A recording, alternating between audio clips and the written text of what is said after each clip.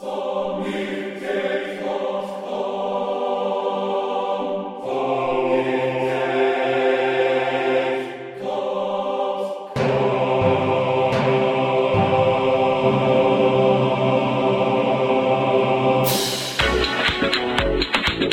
up on this week's Sonic Talk, ugly synths. We take a look at a few contenders and realise it's all in the eye of the beholder. Who's got the biggest rig? And we get nostalgic with BBC's Micro Live from '85. Plus a few Christmas ideas coming up on Sonic Talk.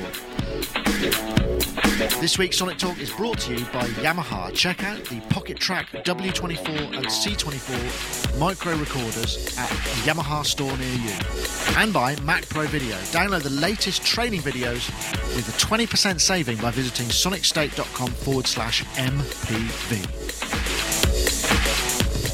Hello, everybody, and welcome to Sonic Talk number 246. We're live and direct, broadcasting from sonicstate.com/live, 4 p.m. on a Wednesday.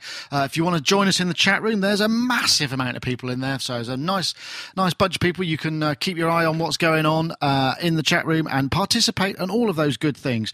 So I want to come back here.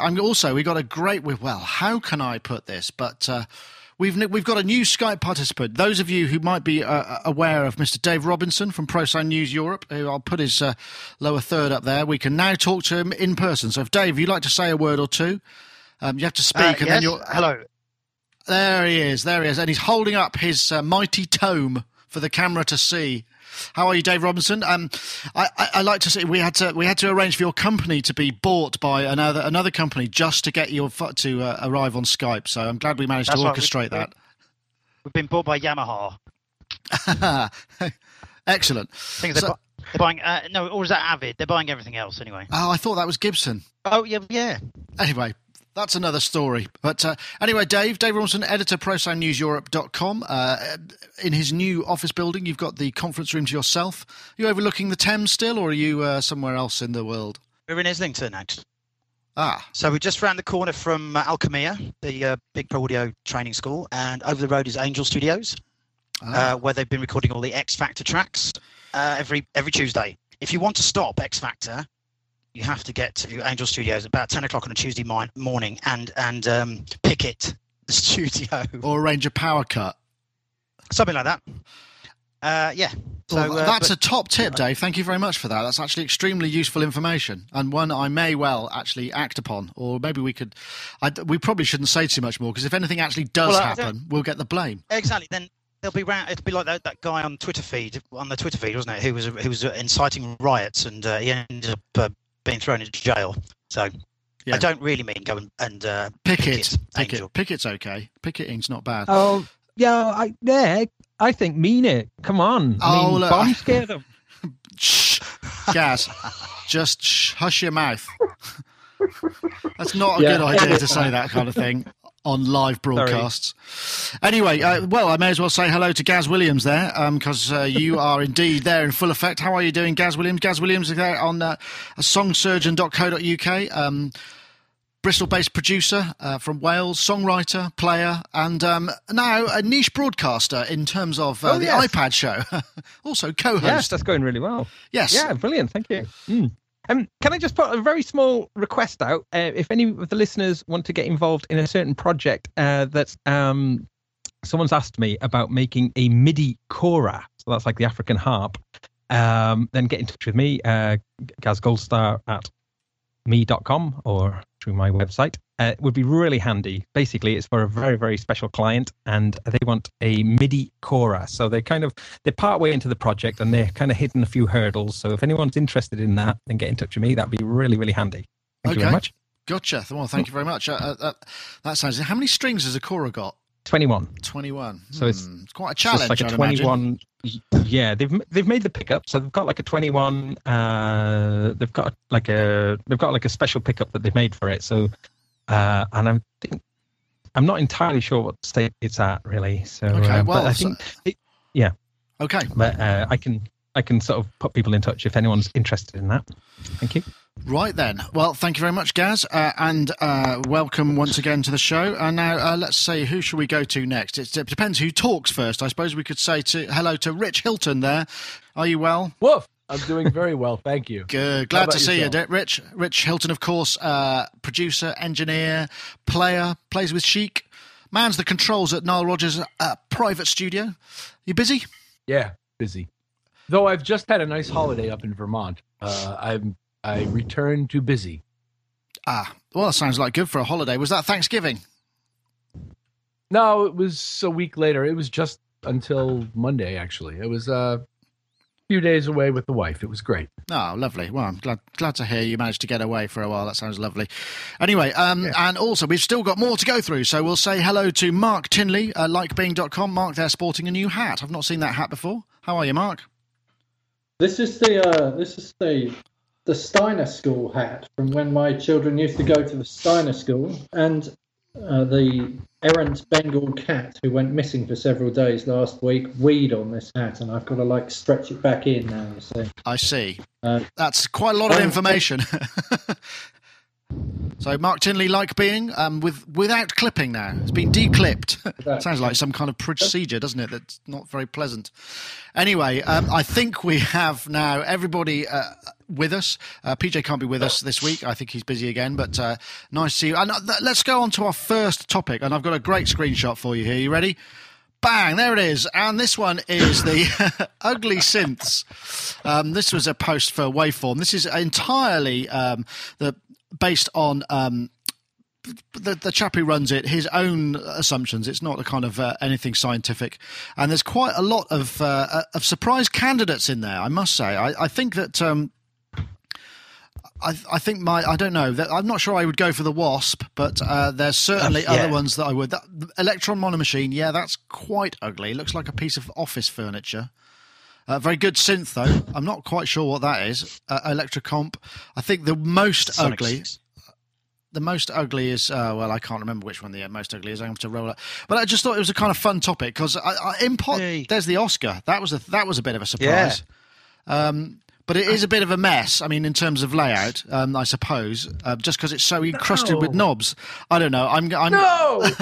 Rich, I'm guessing that you don't concur with that particular selection. I don't concur with almost any of these.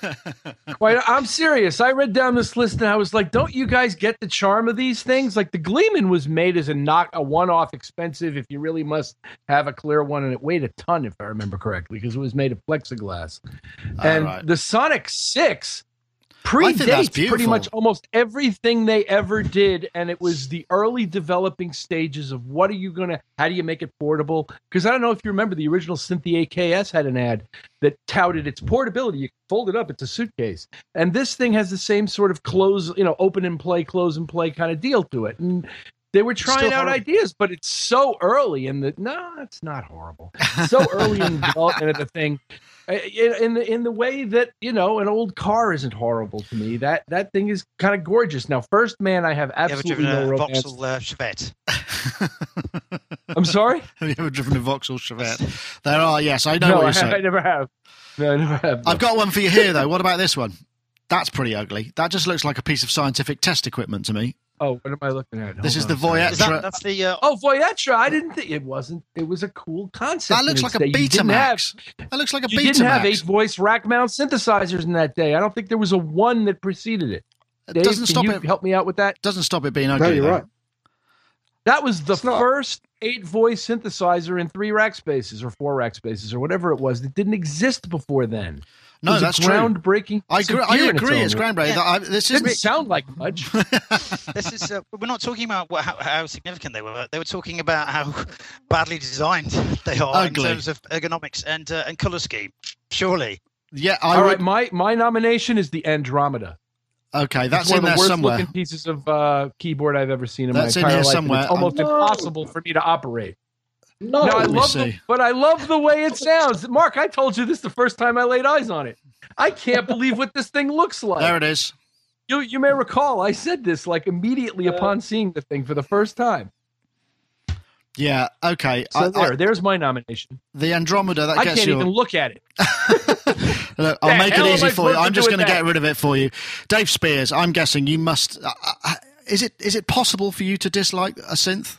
In terms of looks, I'm talking just looks. Hold on, you keep moving around. Where are you? I'm trying to catch you now. I don't know. There you are. Right. None of those synths were ugly. None. Especially the Oscar. If anyone, I'm about to take out a fatwa on the person who says that the Oscar's ugly. Ugly synths. A lot of 80s synths were ugly. I thought the Super JX, all that 80s kind of futuristic nonsense, Alpha Junos, all strap-on keyboards look ugly to me. But this sparked off a big discussion here. In fact, the most hideously ugly looking synth in our opinion, is the X50 Korg Camouflage Edition. Oh, no, but we also think that consistently the worst looking synths or keyboards per se were EMU. We think the E2, the E3, Emax, that Proteus keyboard synth, if anyone remembers that. Ah, there we go. There'll be the phone then. Pretty ugly. Yeah, I had one of those. Ugly, ugly, ugly. So yeah, but nothing in that list. The Gleeman's a thing of beauty until it's got dust on it, and then it looks a bit kind of skanky. The Oscar one, can't really say anything about that. Negative. Yeah. Did I miss anything? No. Well, I don't know. The one now, I don't know. Has anybody else got any candidates? Gaz, have you? Is there a synth that you find abhorrent to look at? The Fismo. Oh yeah. That got a really bad press. Was it not a good synthesizer though? I'd never actually got to play with one. I've played one. I wasn't impressed. No, not impressed. Not impressed at all. No, I sort of couldn't get it to do anything interesting, really. And it came out after the VFX range, which was all sample based and very interesting. So I was sort of disappointed with it. It's probably going to be one of those synthesizers that's going to become a classic because you can't get that whatever that sound was anywhere else. I've never seen one. Dave Robinson, you did a bit on the D50 for us, didn't you? For our top 20 greatest synths. That was a very amusing piece where you were trying to find the parameters that was used in edited very efficiently. Did you? Yes, I've seen the outtakes. Is that beautiful? Well, it was of its time, wasn't it? It was the smooth surfaces, the clean surfaces, and the minimal buttons and the sort of the flattened buttons. I mean, it depends whether you define ugly meaning bad color scheme and sort of badly positioned knobs and sort of, because I'd say something like the dope for stuff is pretty. I mean, the rack mount utilitarian is pretty cruddy. Yeah, utilitarian. Yes, very pre Berlin Wall. But things like, I don't know, some of the sort of I mentioned the Korg Poly 800. That wasn't with that sort of lurid blue colour and the sort of digital lettering and digital numbering. But it was all of the kind of raids in the 80s, wasn't it? Well, the D50 looks a bit like a hi-fi separate, doesn't it? With a keyboard attached to it. But B&O at least. But the D50 that sort of black had and yellow chic that the Wasp could never achieve. I would say. Are you saying the D50? Because the D50 had that weird programmer, didn't it? Yeah. Did it have its own programmer? I never saw that, actually. No, that's... Yeah. I think that Yamaha really lost it when they did the AN1X. And sorry, Yamaha, I know that you sponsor this podcast, but you don't sell this unit anymore. So the AN1X and the CS1X, which had those weird kind of wedge-shaped sides and really horrible coloured knobs and really horrible coloured plastic. Yeah. I would nominate those, I think. Let me see. The Fusion's data entry wheel, according to Gaz in the chat room, was based on a American 50s hubcap, and you control the matrix based on a dashboard. Interesting. I've not come across that. I've got one, and this is ugly, but it's a great synthesizer. So if I could just play you a little bit of an example, this is another fantastic piece of video from our friend in Poland. I'll just fast forward it a little bit, and you can see what I think wins for ugliness. Ah, yes, but certainly not for sound, and that's the Synthesaur Polyvox. Oh, I tell you what, it sounds absolutely awesome, though. Not really well demonstrated by those particular clip, but it does sound. Sounds an amazing synthesizer. But yeah, can't play it, isn't it? Can I flip that? Can I flip that around? Yeah. And then ask. I mean, well, I'd like to know what Rich Hilton, seeing as he thinks everything's beautiful because of its position in history. What generally is his ugliest synth? But I'd also like to know what people think is the best looking synth, because I've given this some thought, and to me, JX8P. It's toy-like. Good. There you go. That's all I've got to say about that. Toy-like. Yes, the colours. So, It's got Rich, there's a challenge. silvery. What is your least favourite looking synthesizer? Gauntlet thrown down. Wow. No, that was. You did say the Andromeda. I think the Andromeda just did get voted. Well, there. I found it very difficult to look at. It actually sounds wonderful. Thank you, Dave. Thank you. Skype.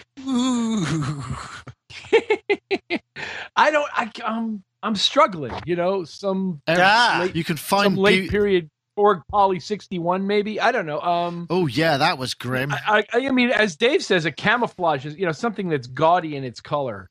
By its very nature, might have bugged me. Well, the Fusion was acid orange, wasn't it? Not the Fusion. The oh gosh, what was that? What you mentioned earlier? The Fismo.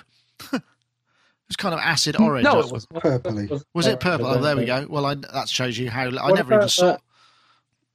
What about that 303 rack thing that looked like it had paint thrown all over it? What was that called? An Orbit or something, was it? An Orbit? Yeah. No, then they had Planet Fat after that. They had That's Orbit and Yeah, Planet those Fat. things, yeah. Yeah. Those were I pretty don't understand this picture of this RSF Cobalt, because I thought they were brown. So when I'm looking at that and it's black, that kind of confuses me, because is the Cobalt Expander? I'm not sure, but the Conbrio, that's brown. I'd say that's fairly brown. That looks like the dashboard from a Doctor Who movie or from something from Star Trek. I like that. Yeah. It looks like Bournemouth, that computer from Look Around You. if you know what I'm talking about. I'm not sure I do. But it looks great. I'm glad to say I don't. Right. That's a reference that's passed me by. But anyway, I just thought it was a bit of fun, and that was again thanks to Waveformless Blogspot, and thanks to WC Olo Garb, who did. I'll just show you his collection of synthesizers. Actually, it's pretty impressive. Let me see if I can. He's got an enormous collection right there, and has videoed pretty much all of them. In demos over the years. And I think he was one of the first guys to actually do it. And so good shout to him. He's a top chap. Right. Now, what's next? This one. Who's got the biggest? Now, how could we? This is it. I don't know. It must be because we're getting towards the end of the year. It sort of feels like we have to do roundups and lists and what have you. Or maybe I'm just sort of haven't been concentrating this week. But this picture from... I think it was taken in it looks like about the Yes Tour, and it looks like maybe 1985, 1986. This is Jeff Downes, who purportedly has the world record, or held the world record for the most number of keyboards on stage, on tour. And apparently, according to the Moog PR, and there's a Flickr photo, Jeff holds the record for the most number of keyboards, 28 on stage at any one time. And I suspect that there may be some challengers amongst the panel, because I'm pretty sure that's got to be beaten. Has it not? Dave Robinson. I saw Rick Wakeman in Birmingham in about 1985. The what was the tour? Silent Nights tour, and he had two rigs. He had two separate rigs in sort of two horseshoes, and he had a vocoder on each, and he had several mini Moogs. I can't tell you exactly how many keyboards. We probably counted them at the time because we were absolutely in awe of Mr. Wakeman, but. From what I recall, I mean, this is only what I recall, what I've just seen of that Jeff Downes photo, he had more... That's not supposed to be his touring. That's not his touring rig, no, it's not. It's just a picture of Jeff Downes in a nice jumper. Yeah. But so about the same time, certainly Wakeman was going out with a lot of keyboards. Whether he had 28, I don't know, but he was getting on for that, I'd have thought. Yeah. I can tell you. Oh, okay, According Dave. to Chris, well, he said he reckons Wakeman was very, very close. And don't forget, I mean, Chris was on tours of his during that period. 2 full racks, about 8 keyboards on stage, at least a couple of mini Moogs, 2 Psychologics to control patch changes. I think there were 24 devices each, I think. Oh. Is Chris And then he rounds it off. waving at you? No, we talked about this earlier. But then the best bit is he said, and all into 2 channels on the front of the house. Excellent. You can't, but it's interesting, isn't it, that multi-timbrality kind of changed all that a little bit. You just need lots of keyboards and like one module or one computer or something, and then you're kind of done, really. Yeah. I don't know, Rich. Have you seen a rig to beat the 28 on stage? No, but I did see Downs play the early Asia tours. I'm embarrassed to tell you. Somebody gave me a ticket, however. I was on the guest list. And I was watching videos of it this morning because I wanted to make sure that my memory of it wasn't exaggerated. And no, it wasn't. There was a platform behind the band on which his entire rig resided. So not only did he have 5 huge full racks of gear, including heavy stuff, Hammonds, Rhodeses, everything. I mean, it's all heavy. But it's way up in the air, too. And wow, he's suspended. up in the air, and he's running back and forth between him, and it's a health and safety nightmare. You'd never get away with that these days, would you? Yeah, I wonder. No railing and all. It was because he's up there, 10 feet above the drummer's head. It looks like. Wow. Or maybe 8, but he could drop a Moog Liberation on him, or even if he just dropped one of those 5-inch kind of early Fairlight discs on him, that would have hurt, wouldn't it? Could slice his fingers off. Drop a Moog Liberation on him. Have to be able to pick it up in the first place, though. Obviously. Yeah, that would be kind of. It's so 80s, though, isn't it? Big hair, big rigs, big egos. Yeah, it's good stuff, though. But I do have something that can beat all of that, I think, because I was looking, and I think that beats it. That's Jean-Michel Jarre. I don't think that's a picture of his live rig, but I was looking on elsewhere on a site, and they were talking about the production of it, and it basically said he had 35 keyboards on stage. That's the Oxygen tour from 4 or 5 years ago, isn't it? I bow to your greater knowledge, Dave, to be perfectly honest. Yeah, I hadn't got that far. I was there. He's got at the front, he's got the SCI, he's got the Prophet right at the front, brown synth at the front. There's a Prophet 5 with all the sounds. That's a memory Didn't I send you? I think I sent you some pictures, didn't I? That's a memory Moog at the front. That's a memory Moog. Is it? Yeah. Oh.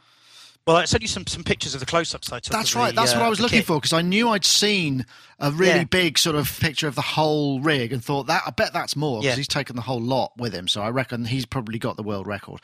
Although, could you really call the EMSs? Because there were 4 of them. Keyboards. Do you see what I mean?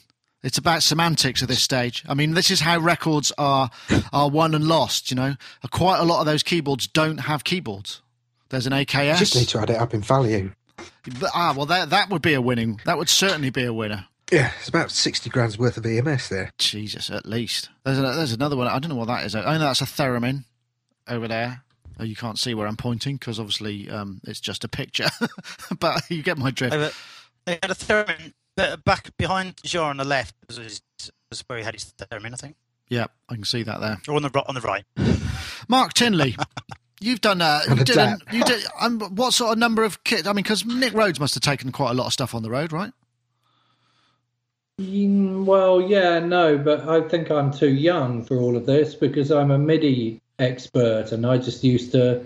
We took 4 keyboards, and then he used to say to me, "I want to be able to play that one on there," and I had like a MIDI patch bay, and I used them all in master keyboard mode or omni off or whatever you call it, so that they're all master keyboards, so that any keyboard could play any other of the other keyboards' internal sound generators, and we kind of did it like that. And then we had a rack with some bits and pieces in it, and then of course the sequencing rig was like a whole load of synths as well, but I don't know if you can count those because he wasn't playing them. It was all being played off a computer. That's a good point.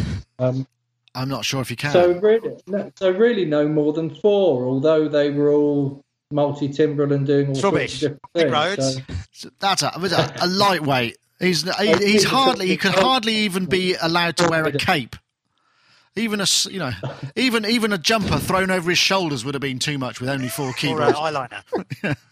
We used to joke around with plastic knives at one point. I remember that, jamming plastic knives in all the keyboards. But... A la Emerson. Excellent. Yeah.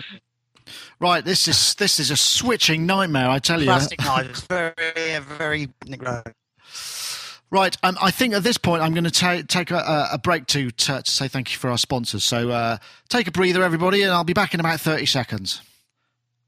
So I want to say thank you very much to Yamaha for their continued sponsorship of the show. In fact, they are wanting to show you, as you can see with the VT, if you're watching this on YouTube or live, if you're just listening to the podcast, this will mean nothing. But these are the Pocket Track C24 and W24 24-bit 96K recorders. These are tiny. You're looking at the W24, which has wireless remote control, which is really handy. You can imagine using it at a gig. You could actually operate from stage without having to climb on a chair and look at the screen and all those sort of things. Very, very handy. Superior battery life, extended recording up to 38 hours, 2 gig built-in memory, and micro SD cards to give you up to 38 hours of PCM recording. XY configured stereo microphone for superior music recording. Peak limiter, quick start, ready in only 4.5 seconds. That's actually quite a big deal, because often with these things they take a while to boot up and then you've missed the moment. But this is a great onboard speaker for confidence monitoring, all of that kind of stuff. And then there's also the C24, which is a similar format. It's even smaller, weighs a mere 57 grams or 2 ounces. Still got the same kind of stuff. XY, direct USB connection to the computer, quick start up, again, 4.5 seconds. So please do check them out. If you want to go to YamahaSynth.com, check out the Pulse stores in the UK. These are sort of stores within stores where you can try out a lot of the kit. Go down with some memory, record some stuff, take it home, check out and see what it listens like on your system, what it sounds like on your system. And if you're in the US, do the same thing. Head down with a USB stick and see if you can get someone to record some stuff for you, and you can take it home and have a good listen. So once again, we thank Yamaha for the continued sponsorship of the show. Right, back to me. So what's next on our list of delights? Well, there was some nostalgia stuff. I've got 2 nostalgia ones. I'm suggesting that perhaps we go for the second one, because the Moog thing, though while interesting, is not as interesting as the Micro Live. This is via Tony, the Mac Doctor, who's in our chat room, helps out a lot with topics, and was in switching a couple of weeks ago. So I'm going to play this video now, which I think is this one. Classic YouTube BBC nostalgia. What is it about technology and owls in those days?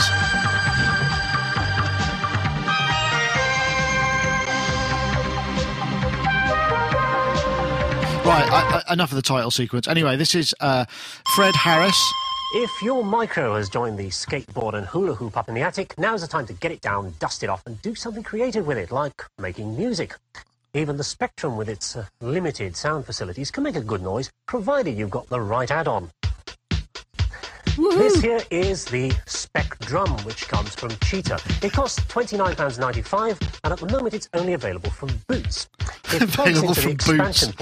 I'm going to move on, because there's also this fabulous piece of technology, which is the what's this one called? It's called the Advanced Music System, shown by this icon here, running on a C64. So I can just finish off this melody to finish off the piece that I've been programming. And then we get on to the nice link into MIDI, which is explained by Alan Townsend, a Roland UK product specialist. That would allow anybody's electronic musical instrument. And I know this is all complete nostalgic nonsense, really, but great fun, I thought. And we got so many things in there. We got the ZX Spectrum, and I mean, this was on mainstream television, British television. I can't believe it actually got aired and made. I don't know how many of these things they made, but what I thought was quite funny was the fact that they were talking about the ZX Spectrum like it was worthless, and you probably would have thrown yours away, and now they're kind of collectible. It's just hilarious. Absolutely. My first sampler was a ZX Spectrum. I remember. What was it? A Green Gauge or Green Gate? Or what was it that you? No, I built something. I had an Electronics and Music Maker magazine, and it had the AI, artificial intelligence sampler in it, and it had a cassette on the front cover of the magazine, and you could basically.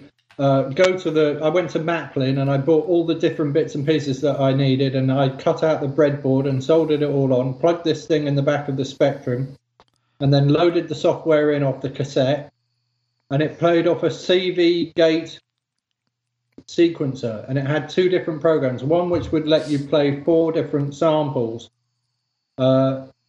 across the whole keyboard, or one that would actually let you put different samples in different key ranges. So I could actually use it as a drum machine, but as long as I didn't play more than one sound at once. So I had to get creative with having things like the kick drum, and then I had another sample which was the kick and the hat, and another sample which was the snare, and another one which was a snare and a hat, and then various different combinations of things. So if I wanted to program like a kick, hat and snare all at the same time, I had to have a specific sample for that. So I'd have, and it had. Those were the days when we had the time, eh? 32K of memories. Beautiful stuff. Unbelievable. I don't know. Does anyone actually just put records with Manic Miner on instead and play that? Does anyone actually remember seeing this program, Dave? It didn't kind of. It didn't strike any memories with me, but I'm sure I would have wanted to watch it if I'd known it was on. Yeah, I've seen vaguely. a couple of them, Vaguely. but it was very much about the BBC Micro. So if you didn't have a BBC Micro, I mean, I had Spectrum, so I didn't tend to watch this. I just got, it was very much focused on the BBC Micro B and those sort of computers, from what I remember. Good to see Fred Harris, though. Yeah, excellent. Fred Harris. Leslie Judd, too. Leslie Judd was from... Was it Player? Sorry, Rich. This is incredibly UK centric. You're sitting there very patiently. Was there anything equivalent in the US? Did you have anything of a similar nature that would that focused on this kind of technology? Because it strikes me as being a very BBC kind of thing. Would it be on PBS or anything like that? I mean, probably, but not that I recall. And I sought it out in other areas, not from TV. Specialist. So I don't remember there being anything. Well, I mean, for example, I met one of the developers of the Synclavier, one of the founders of New England Digital, in a hi-fi store I was working in like 1980. Right. So I just ran across the guy and heard about the thing, and then I started researching into it, and I was always in synths and stuff, and I was the onset of workstations and synthesizers with sequencers was big for me, and so I made myself aware of these things. But to answer your question, no, I don't recall TV being a source for me at that point. It's interesting that I guess that's one of the things about the BBC is that they must have had a great time pitching these programs. I mean, can you imagine? I mean, now we have to. It's down to people like us and very niche channels that kind of that do this. And again, on Tomorrow's World, there was another clip there, and it just doesn't seem to be around anymore. I know. It's a shame, really, isn't it, Dave? Or Mark, whoever was talking. I just want to say one other thing, and that is that those programs are what got me into it in the first place. Because when I saw somebody demonstrating a Fairlight on Tomorrow's World, I was just like, I want one of those. I can really get creative with that and do some really interesting stuff with that. And I just wanted to get my hands on anything that I could sample things with and sort of do my own thing. Yeah. So, my entry level was ZX Spectrum and building it. I'll tell you what, I did find a couple of resources for this is called viceteam.org, and what this is, it sounds much worse than it is because it looks a bit like Vice Squad, but it's actually you can download an emulator for this Commodore C64, and then I also found a place to download the Advanced Music System itself, which was originally $39.95 on disc only. And you could download it and as a disk image and run the whole thing on your Mac or PC or Linux based box. It's a 133K download. There we go, and it's available there, so you can enjoy the limitations of the age if you so wish. Look, there we go.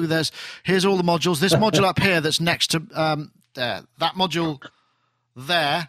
Oops, I'm in mirror image. Is the MIDI module. Then the envelope module, and the chap goes into explain it. Tony Sellinger from they call it Firebird software on the show goes into explain how you would use this software to make. I used the SID chip, didn't it? The SID chip, which has actually become a bit of a classic. But there you go. If you want to, oh my God, I've just seen. There's Dave Spears holding up a Rock School book. My God, I was just going to mention Rock School. Oh, you beat me to it. How weird is that? There we go. There he is. There's Rock School. Oh, Rock School. That was... Look at Deirdre. She was fit even then. And Henry. Not. Yeah, You know what? Henry Kingston. I mean, this again was another example of this was like an 80s band just teaching music on. I mean, it was kind of lame, but I mean, it was on mainstream TV every week on prime time, wasn't it? I loved it. It really was. For me, Rock School. I mean, it was always on during the summer holidays and stuff, and you could watch it all. And but I mean, for me, that was the first glimpse I saw of so much music technology in it. Yeah. And but it's funny how all of the different band members were kind of cliches of that particular role, weren't they? The keyboard was the sort of specky, sort of nerdy boffin bloke, and the bass player was this really smiley guy with his slap bass right up by his chin and stuff, and the guitarist. Deirdre, the guitarist, yeah. The drummer sounded a little bit slow and yeah. He always talked a lot slower than everybody else. Yeah, I don't remember what his name was. Anyway, this is again descending into UK-centric nostalgia, but if you get a chance, do check out the clip. It's an interesting clip just because it really dates the technology. I mean, and to be fair, the MIDI have been out for 3 years already, and we're still bloody using it. This is what's so bonkers about the whole thing. And you look and see how old that is, and you think, wow. And we think that's it. Anyway, what's this? This is it's Dave holding up a. Let me see. Is that a picture of you with one of the Rock School people? You'll have to talk so you become enlarged. That's me, and that's Dale. That's not Henry King Sam Thomas. That's Dale, and that's me in a book called Rock Talk, which was another 80s piece of nonsense. Have you been raiding the archives then, Dave? I just looked up at my bookshelf and went, "Oh, I've got loads of these books here."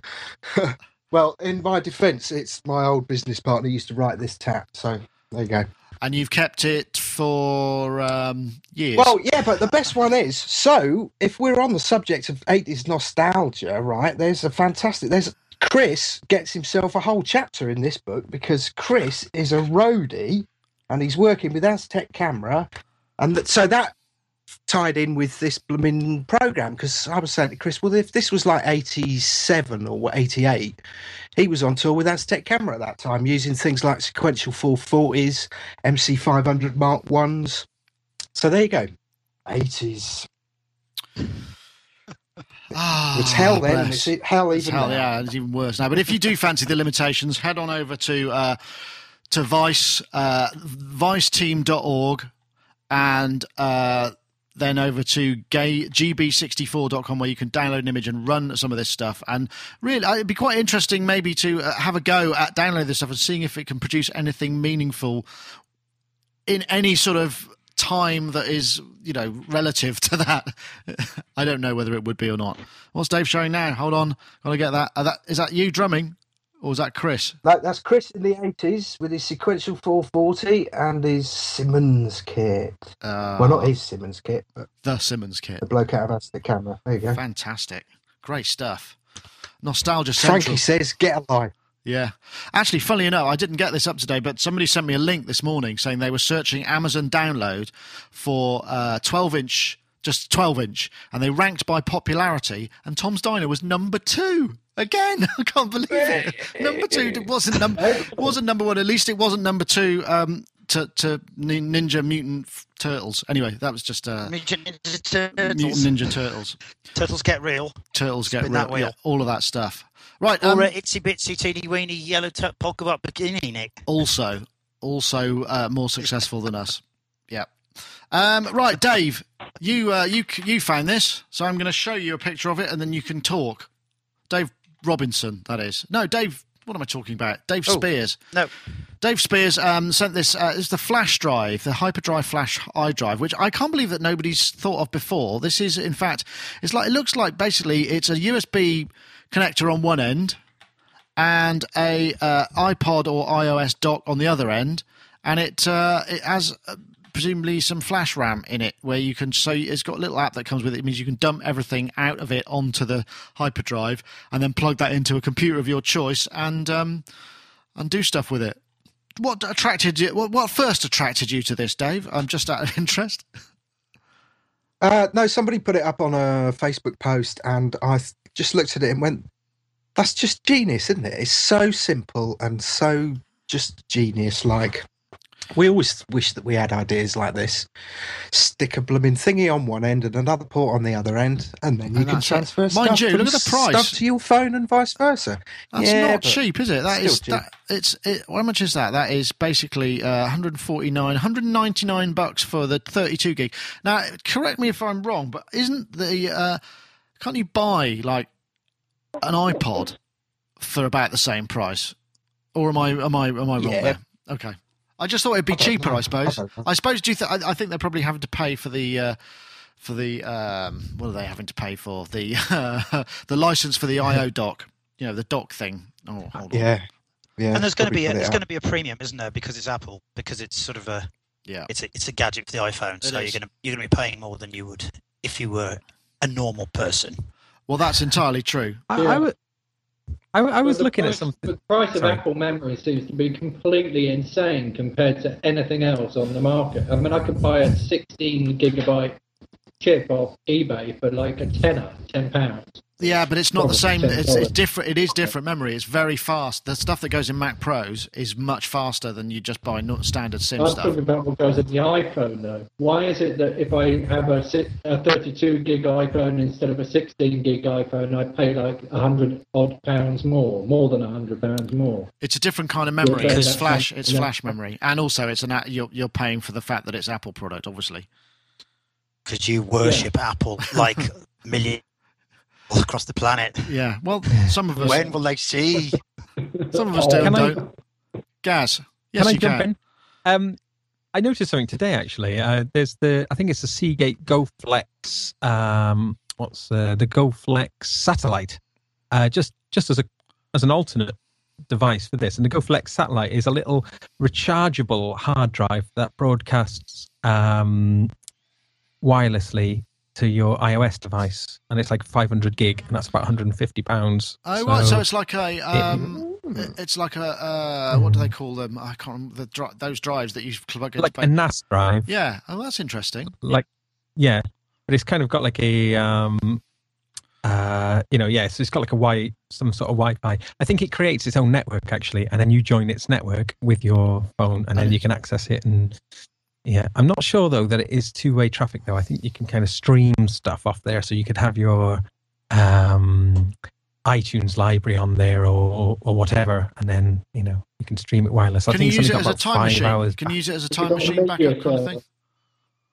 No, I don't think the iOS things do time machine. Right, okay, yeah. But I thought it was quite interesting, just for people who are maybe interested in using things like iPhones or iPad as DJ devices, but are put off because of the lack of storage. So the idea there is you got all your songs on this wireless device, and then you could like use it. Because there's some really funky things, isn't there? Like the sort of like the DJ, the DJ dock thing that you can plonk your iPad into. Yeah. And, Newmark do a bunch of stuff. Yeah. The Newmark one, yeah. So yeah, just an alternate thing I thought I'd mention. No, but actually that does bring up another question. Oops, that wasn't supposed to happen. It does bring up another interesting point because with it, it's not in the show notes, but hard drives. Have you actually bought a hard drive in the last few months? Have you realised? Have you seen how much money they cost now? They've gone up by more than double, because I've filled I work in pairs, right? And I've got a pair in my Mac, which is what my video working drive. Then I have another one on the outside, which gets synced whenever I choose to. And I filled up, so now I need a new pair. Previously, it cost like about 30, 40 quid for a terabyte bare drive. They're now 120. Yeah. Because I think... No, they've gone up. I mean, it's a massive, massive price hike. I think it's down to the, or they say it's down to the fact that there were some floods in Thailand. And so, I mean, but this seems to happen regularly. Yeah. I don't know whether... What do you mean they say there were some floods? There was massive flooding in Bangkok. It was all over the news. But that's not what I mean. They say there was. It's due to the flooding. So, I mean, all of the factories are presumably there. I mean... So it's the commodity price of storage has gone through the roof, and that's going to have quite an interesting knock-on effect on stuff that's currently being built, I presume. I bought one relatively recently from Tesco. It's a 2 terabyte hard drive for like £60 or something. Yeah, but it probably wasn't 7,200 RPM. Your mic is cracking up again, Mark. I know. Is it maybe it's just in the UK? Are you finding this rich? Because you must have to buy a bunch of storage where you are. I mean, because you must get through it for the projects that you work on. Have you noticed that, or does it make very little difference to your? No, I haven't shopped the drive in a while, so I hear what you're saying with acute interest, because I see myself making some computer changes in the near future, and I wondered if I would be buying any drives. So I will take a look and I'll get back to you. Yeah, watch out, because it really has gone up. So if you find a deal, I don't know when it's going to go down again. If you do find a deal, try and get one. Gaz. I've got a deal for anyone in the UK.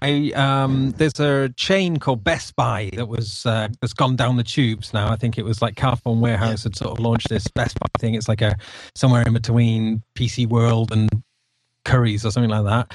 They're going out of business. I was in there the other day. They've got like at least 30% off everything, and there was loads of hard drives there. And I was looking at them thinking, wow, they're the cheapest ones I've ever seen. So if you're after a hard drive, head down to Best Buy. What about, if you went to PC World and you bought an external USB hard drive and just ripped it out the casing, presumably you're talking about bare drives, aren't you? So you could just plunder from the inside of a USB device, couldn't you? Well, you could, but they're probably not going to be 7,200 RPM. And that's what I need. I mean, you might not need that but certainly for video and then multi-track audio, you're going to need higher speed. Usually they might be 4,200 or 5,200. Which is quite slow, so they're not high performance drives. I'm seeing drives for $130 for 7,200 RPM, 1 terabyte. That's very interesting. So I wonder why we're getting penalised. While we're on drives, I've got a request. About 3 months ago, I bought a Roland VP 9000, I think it is, sampler, and the maximum hard drive size it can use is 2 gigabytes. So I've been trying to buy a 2 gigabyte SCSI drive, a 50p. Now, if you look for those on eBay, they're like 150 quid. So, and nobody's got them. I guess they're just, people aren't bothering to sell them, so people who are opportunists are sticking the prices right up. So if anybody who's listening to this has a 2 gigabyte or anywhere between 1 or 2 gigabyte 50p SCSI drive kicking around that's not doing anything, post it to me, please, and I'll give you something. I'll tell you why I think that might be. It's because SCSI devices are now generally only found in high-end server products and things that are like legacy, like really old, Suns and HP, Reliance, and all those kind of things.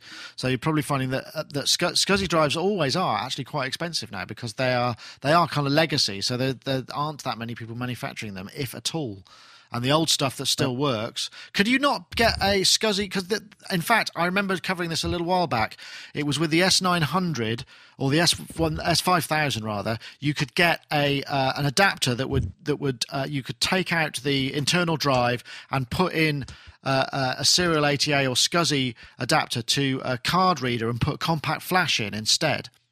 I tried that. I bought one off eBay. This chap was very nice and sent it to me and said, you can have it on approval. If it works for you, then buy it, and if it doesn't work, send it back. And I had to send it back because the Roland operating system just simply didn't recognise it and thought it was a CD rewriter for some reason. So that's a shame. It didn't work. I bought a Jazz drive. I'll see how I get on with that. A 2 gigabyte Jazz, but I think I'd prefer to have like a fixed disk. But, yeah. We'll see. Your bandwidth is terrible, Mark. I don't know whether or not I can barely make you out. You sound like you're operating in kind of 8-bit 11K sample rate or lower. Are you plugged into your Spectrum? Yeah. Skype on a Spectrum just doesn't work. Right. Okay. Dave Robinson, are you about to lose your conference room? Are there people who are knocking on the door, like irate executives waiting to get into the upper floors of your building that you're holding out, or are you still with us for a little while? No. Okay. I can't think of anything funny to say, so no. Oh, right. I set you up and you let me down like that. How could you? Funky Bags. How about this? This is a Christmas gift idea. This is from syncbags.gr, which is actually a Greek company, believe it or not, which is not something that you often see. These look really groovy, actually. Got 909 rhythm bag, 808 boom bag, a cassette MPC looks like a little Fender amp. 303 bag. These are kind of cute, actually. I don't know where you can get them. That's where you can get them. I'm not sure what much there is to say about this. I think Dave Spears, you sent me this and said you sent me something else, which I've forgotten what. Oh, you sent me that other link, and I said, "Oh, check this out." So, is this something? Can you consider? But is this a gift for somebody synthy in your life? Sorry, I'm muted. Should be back now. Yeah, no, I think it's a really cool idea. I love all this kind of nonsense. I want the 909 bag for a couple of mates, definitely. But they were selling them in Phonica Records, but they don't seem to have those in. They got the amp stuff in. Yeah, the 909 is brilliant. Yeah, well, I looked at the links because the 808 and the 909 are new, and if you order them from Sync in Greece, they're €60. But you look at Phonica or Vinyl Junkies, 80 quid. Yeah. Wow. 80 quid. Yeah, it's a lot. That is a lot. I mean, it's very nice. They do look cute. But, I mean, you get away with it. I mean, you wouldn't carry around it. What would you put in your 303? I mean, you look like a bit of a girl with that. Can you show the picture of the 303, Nick? It's a girl with sort of big hair with a 303 going, look at me. But she looks like a bit of a tit. It's, it would be, what could you put in that? I'm thinking... Your keyboard tie. Your QY70, I think, would probably fit in there. Yeah. Anyway, bus pass. Anyway, that was a bit of an unsuccessful topic. So, what about Gibson? Buying Stanton. That's a bit of a shocker, isn't Stanton. it? Yeah, but they've also, and I didn't realise this, that they've also. Actually, Dave Robinson, you were saying that means they also get Cerwin Vega, and who was the other company? Yeah, KRK. And KRK monitors. So Gibson have just snaffled that, and they released. I haven't actually prepared a story for this at all, but they've released the press release that was along the lines of, in Gibson's ongoing move into the lifestyle market, whatever that is. They now have a pro audio division, and that they will hopefully be merging their R&D facilities and gaining the best from both worlds. But as I think I was talking to Dave Robinson when we did a Skype test call yesterday. Wasn't that something that was supposed to be happening with TC Electronic? And well, yeah, they tried to get together with TC Electronic beginning of I think the announcement.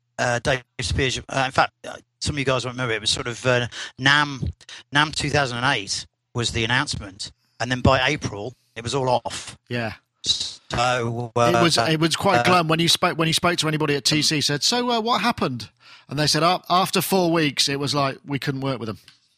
Yeah, I don't think they could work out a way of. I mean, TC, they have their own.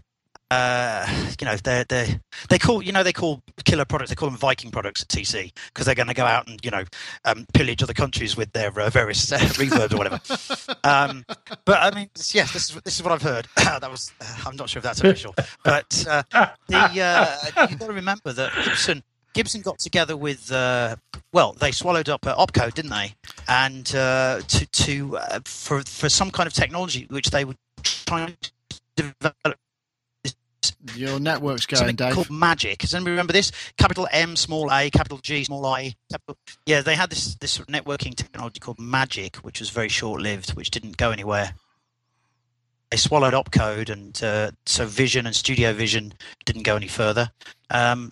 So in terms of expanding the brand, to be fair, this is always the example that's cited with anything to do with Gibson, isn't it? I mean, I'm sure that's a long time ago, and that was one product. I mean, I don't know whether that's the case anywhere else. I mean, they didn't get a great reputation of sort of just buying up brands and swallowing them up. I mean, as the chat room has been saying, lifestyle choice is kind of is where they're obviously looking at what Apple are doing and want to emulate that.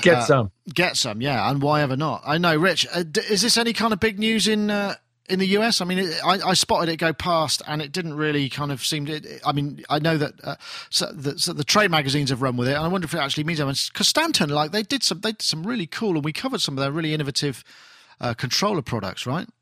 Well, first of all, to answer your question, I wasn't aware of it until this conversation. So whether that means it has been underreported or not, I've been sort of under a rock for most of a week. being away on vacation and not really paying attention to anything. So I didn't see this. I think it's a really smart thing for them to do. And Stanton, yes, is a long-standing company with a huge history, et cetera, et cetera. And if it comes with Cerwin Vega and a bunch more DJ stuff, then I think that they're kind of properly doing some smart business work, especially in light of the troubles they're having importing wood these days in the United States. Not a lot of wood in the DJ market. That sounds like a terrible innuendo, doesn't it? Actually, sorry, there probably is actually a hell of a lot of wood in the DJ market, but not. No, I'll stop. I'll stop that. I'll stop that now. You know what I'm saying. I think I know what that sort of joke was supposed to mean. It just went very badly for me. I can't sit comfortably at the moment. No. Oh! Hey! First time on Skype and I get a knob gag in. That was the CEO knocking at the door, by the way. I say, can you get out of my office? Dave Robinson from ProSoundNewsEurope.com. Thank you very much for joining us. Does that mean you've got to go, or are you? Did I take that cue bad? That was literally the CEO going, "Oh right." So I think I better clear out. Did you just tell him? Thank you very much. It's been. No, I said, and he said, "Oh, okay," but they've done. Yeah, I think that one's coming in and do something. So. So we're only down to. Can I just explain why I've been away, chaps? Is because we only have up until recently in this new office in Islington, we only had one boardroom, and it was being booked all the time. So every Wednesday, but we had a design studio, and they've just all left a couple of weeks ago. So now we have two private rooms. So the chances of me getting on are two doubled. Amazing. Where I was before, there were 15. So anyway, thank you very much, and I'll speak to you hopefully again before Christmas. Yep, check out ProSoundNewsEurope.com for the digital online edition of the magazine. There you go. That is the paper one, and the ProSoundNewsEurope.com for the digital one. Thank you very much, Mr. Robinson. Appreciate it. Cheers. Right. Can I hang up on you, or do you have to do it for me? Oh, you've done it. Right. Okay. And so here we are again.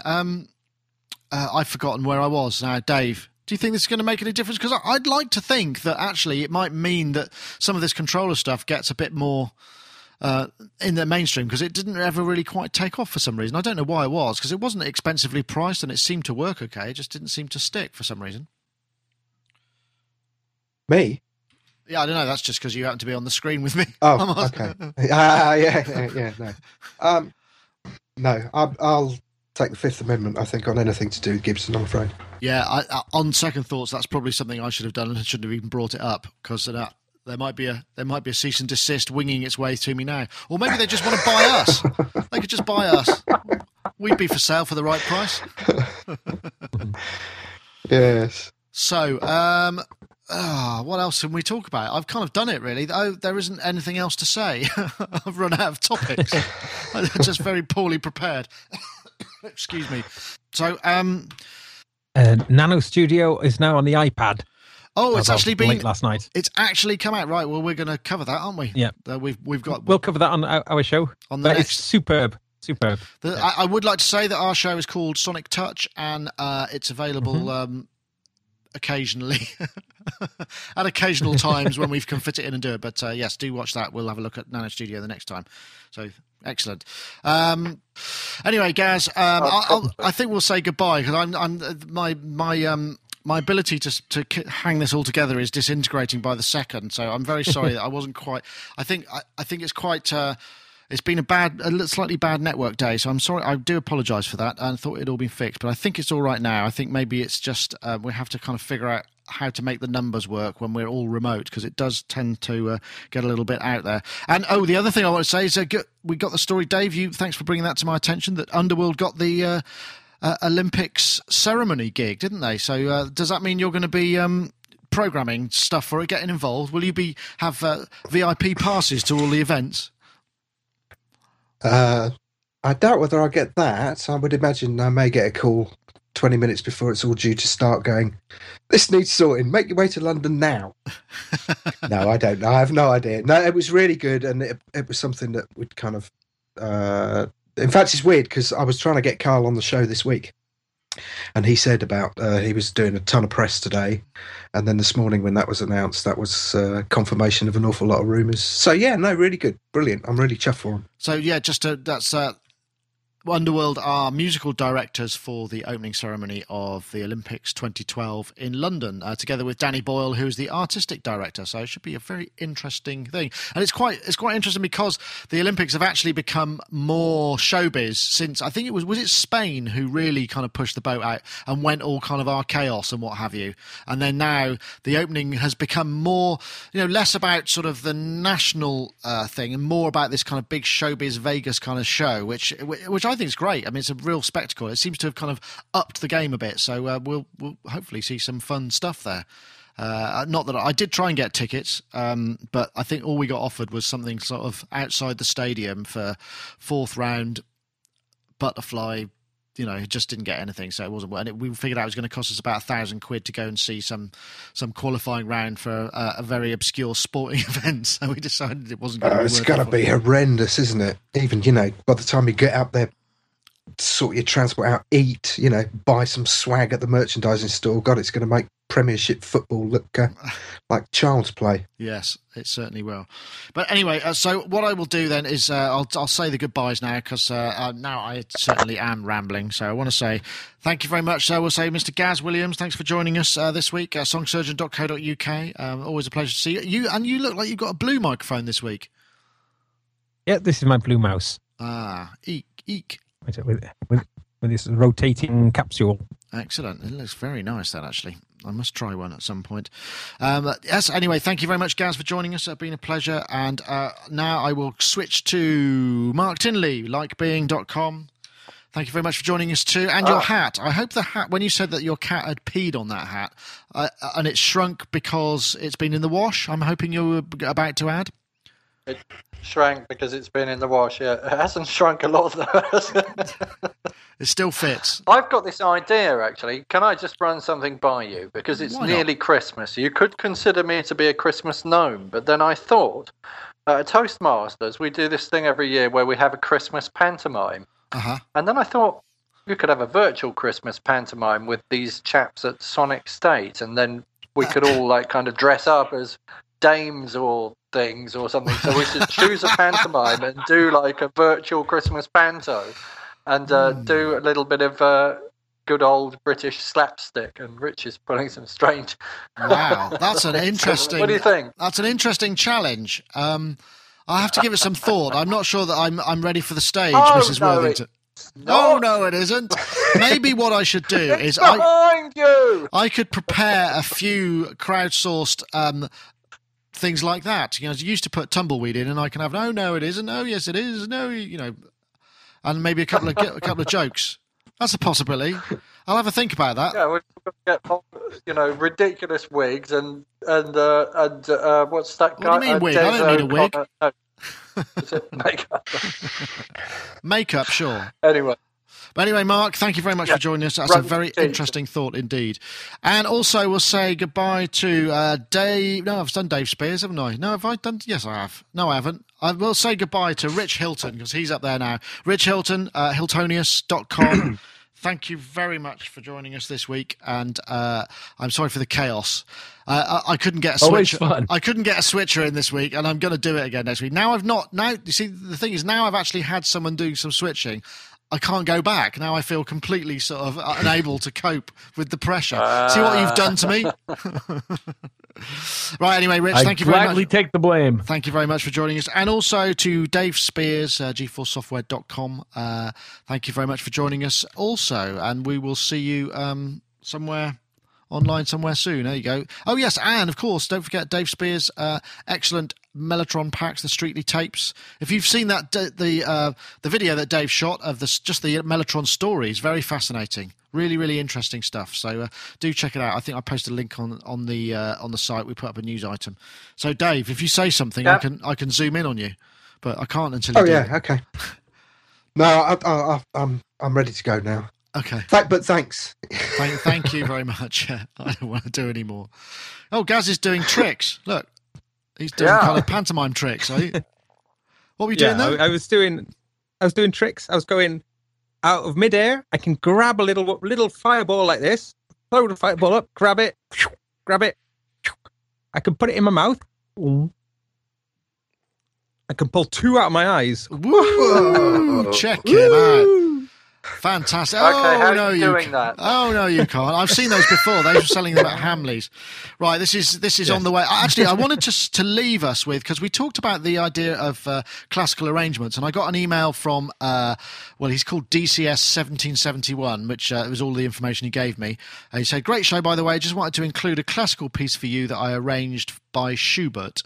I think it applies to the end of your discussion of the live show last week. So I'm going to play us out with that. So I'm hoping going to play the right button. It does say video 4.